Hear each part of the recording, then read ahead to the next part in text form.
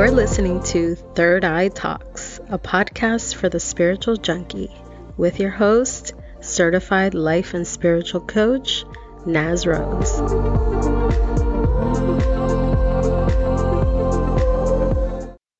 Hi, wonderful listener. Welcome back. It is me, your spiritual coach, Naz. I am so ready to talk to you about today's subject. And if you saw the title of the episode, we are talking about burnout, stress, and the person who does everything. Why do some of us take on this? And why do some of us struggle with the anxiety that comes with a loaded plate of responsibilities?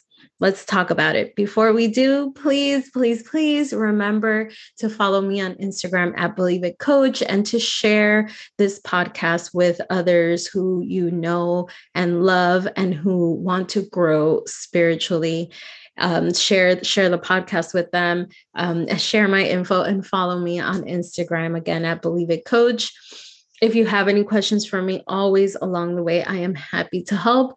You can email me at info@believeitLifecoaching.com. So today, burnout, stress. Oh my goodness. We hear this all of the time. I'm so stressed out, right? I'm done. I am all the way to the edge. I can't take it anymore if I have to do one more thing. And this attitude is an attitude that I have personally experienced and that I have coached many people through now that I have been through it. For those of you who don't know me and don't know my story, I worked prior to becoming a certified life and spiritual coach and to starting my company. I worked in Manhattan for about 11 years for a global publishing company. And I worked as a marketing manager in that company for, like I said, many years. And I remember the attitude of just New York. And if you know New York, then you will know what I'm talking about. New York is go, go, go, go, go, go. Okay. Nobody is stopping. Everyone is stressed out. Everyone is going somewhere. Everyone has something to do. And I'll even share with you this really awful but hilarious story. The first time that I took a train, it was probably the first week, not the first time. The first week that I was commuting from New Jersey, where I was living, into New York. It was my first week ever working in Manhattan, and I had just moved from Florida back up north. And I was walking through Times Square to go and catch the train to go downtown. And I was wearing these work pants and I tripped and I fell. And I mean, like really all the way fell to the floor. And in Florida, someone falling, gets people to come and be like, are you okay? Is everything all right? And, people help you. In New York, I was on the floor.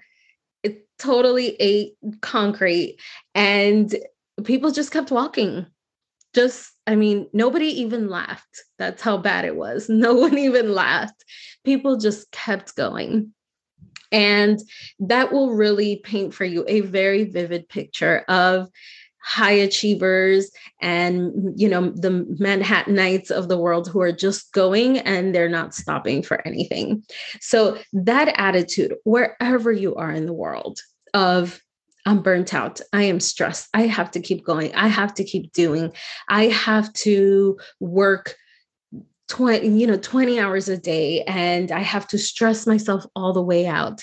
That attitude from a spiritual perspective has a very underlying reason why it happens. And the real reason for that is once you start to dig in, right? And this is the process that I take with my clients. Once they come to me and they say, I'm really stressed out and I need you to help me manage this plate of responsibilities that I have and this burnout that I'm experiencing. My first question is, what is the reason that you are doing all of this stuff? What do you think will happen if it doesn't get done? Right? Take me through the worst case scenario of what happens if you don't complete every single one of these things. And a lot of times it's, I'm going to either get called out or something is really going to fall behind. And, I'm not going to be able to complete things with the quality that I like to complete them, or somehow I'm not going to meet the expectation. And so, again, one step down, I'll ask them, okay, well, what happens if you do get in trouble, or if you don't finish it, or if you don't meet the expectation? What is to you the outcome of that? And you'll be surprised. For some people, it is, I'll get fired and I'll lose my income. But for others is, I'm just, I'm afraid of how that makes me look. Okay. I'm afraid of how not being the most competent that I can be, or working myself to the bone, is going to make me look. And so when you have that outcome, or let's say the outcome, their worst fear is that they're going to lose their job. Okay. If they lose their jobs, again, I'll take them down another layer. What will happen when you lose your job? Are you living paycheck to paycheck? And is this a survival problem? Or many times it's not about survival. People have enough to get by for 2, 3. I've even met people who have enough to get by for a year, and they still have this fear of losing the job. And when I dig beneath that, what I find is that those people aren't afraid of losing their jobs.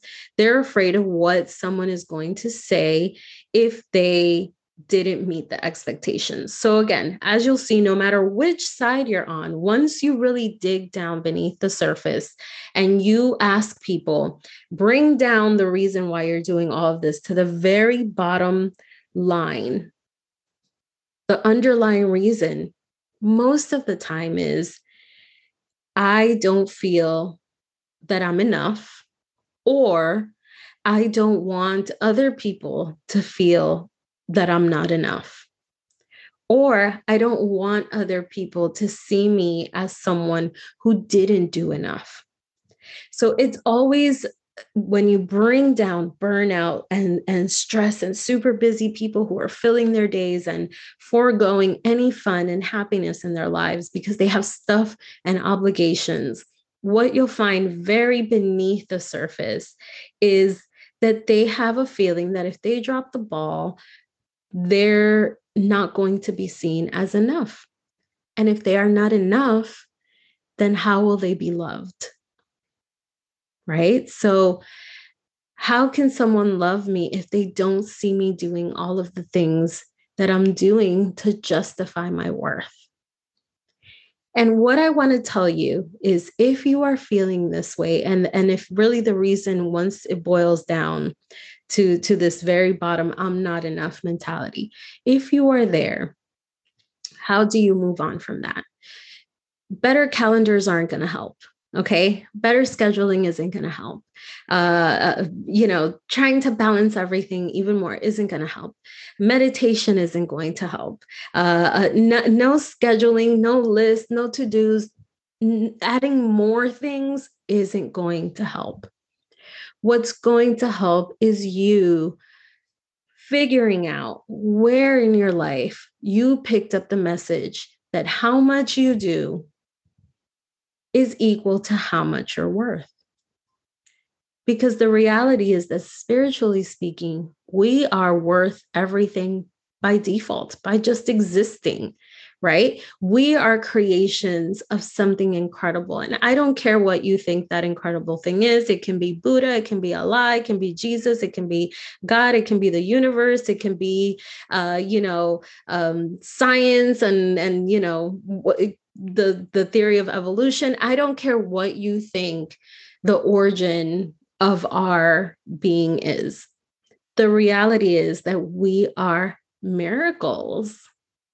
Whether it was through evolution or creation, we are miraculous beings. Okay. We are the byproduct of continuous miracles. And so, just through being that, you are enough. You are worth everything. And once you see your worth, and once you stop equating doing with being lovable, you will realize that you are loved regardless of whether you do a million things or whether you don't.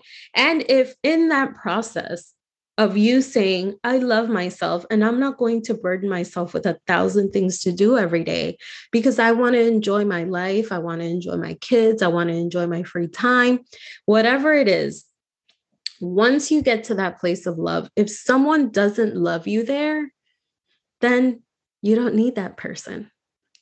Okay. That person is loving a version of you that isn't real. That person is loving a version of you that feeds into their world, into their personality, into their sense of themselves, and not necessarily, they don't love you necessarily because they just love who you are, right? Because they just love that you are this wonderful being, because they look at you and they see your divinity and your loveliness. They have an ulterior motive for loving you. And you don't need people like that in your life. So if you, or jobs, okay, so if a job lets you go because all of a sudden you're not working 20 hours a day, but you've decided, I'm going to work the hours that I'm supposed to work and that I was hired to work, and once those hours are over, I am out of here, then you don't need that job either. Okay. And you can clear up the space and a new job will come that meets your expectations, because we are always divinely compensated when we choose ourselves and when we decide to love ourselves unconditionally. So if you are in this place, find out the original reason, okay? Why you equate doing to being loved. And that reason could be maybe parents who really pushed you, or who commended you and loved on you more only when you did really amazing things, but they used their love as a manipulation, right? When you didn't do right, they retreated their love, but when you did great and you were, stressing yourself out to be top of the class and get the best grades, they gave you love. You might have learned to equate that action of doing the most with being loved. It can also come from later down the line when a boss or a company gave you more money because you were stressing yourself out, and then you said, okay, the only way to be really productive and to make it forward is to basically kill myself for this job. So we don't know where you picked it up. That's up to you. Obviously, I could be talking to so many people right now, and the underlying reason for your feeling of not being enough is something you have to explore on your own. Obviously, I'm happy to explore that with you privately as your coach.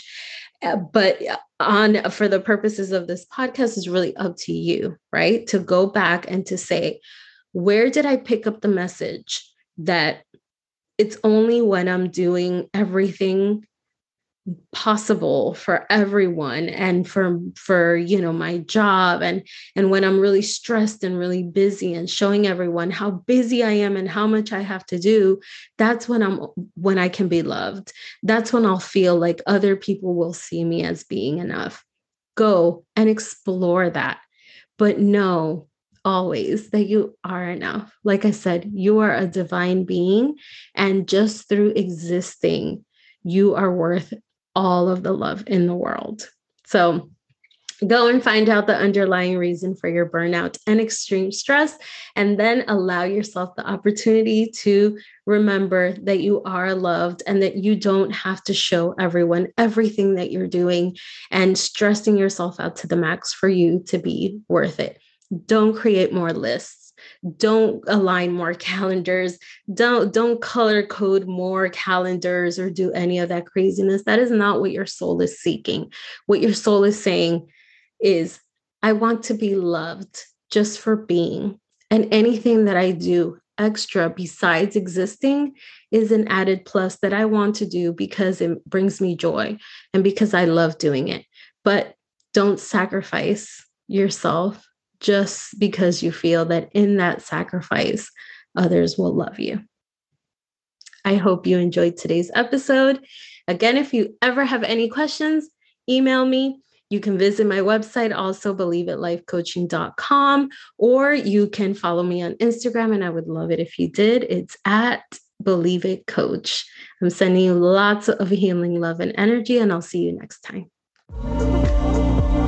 Thank you for listening to Third Eye Talks, a podcast for the spiritual junkie, brought to you by Believe It Life Coaching.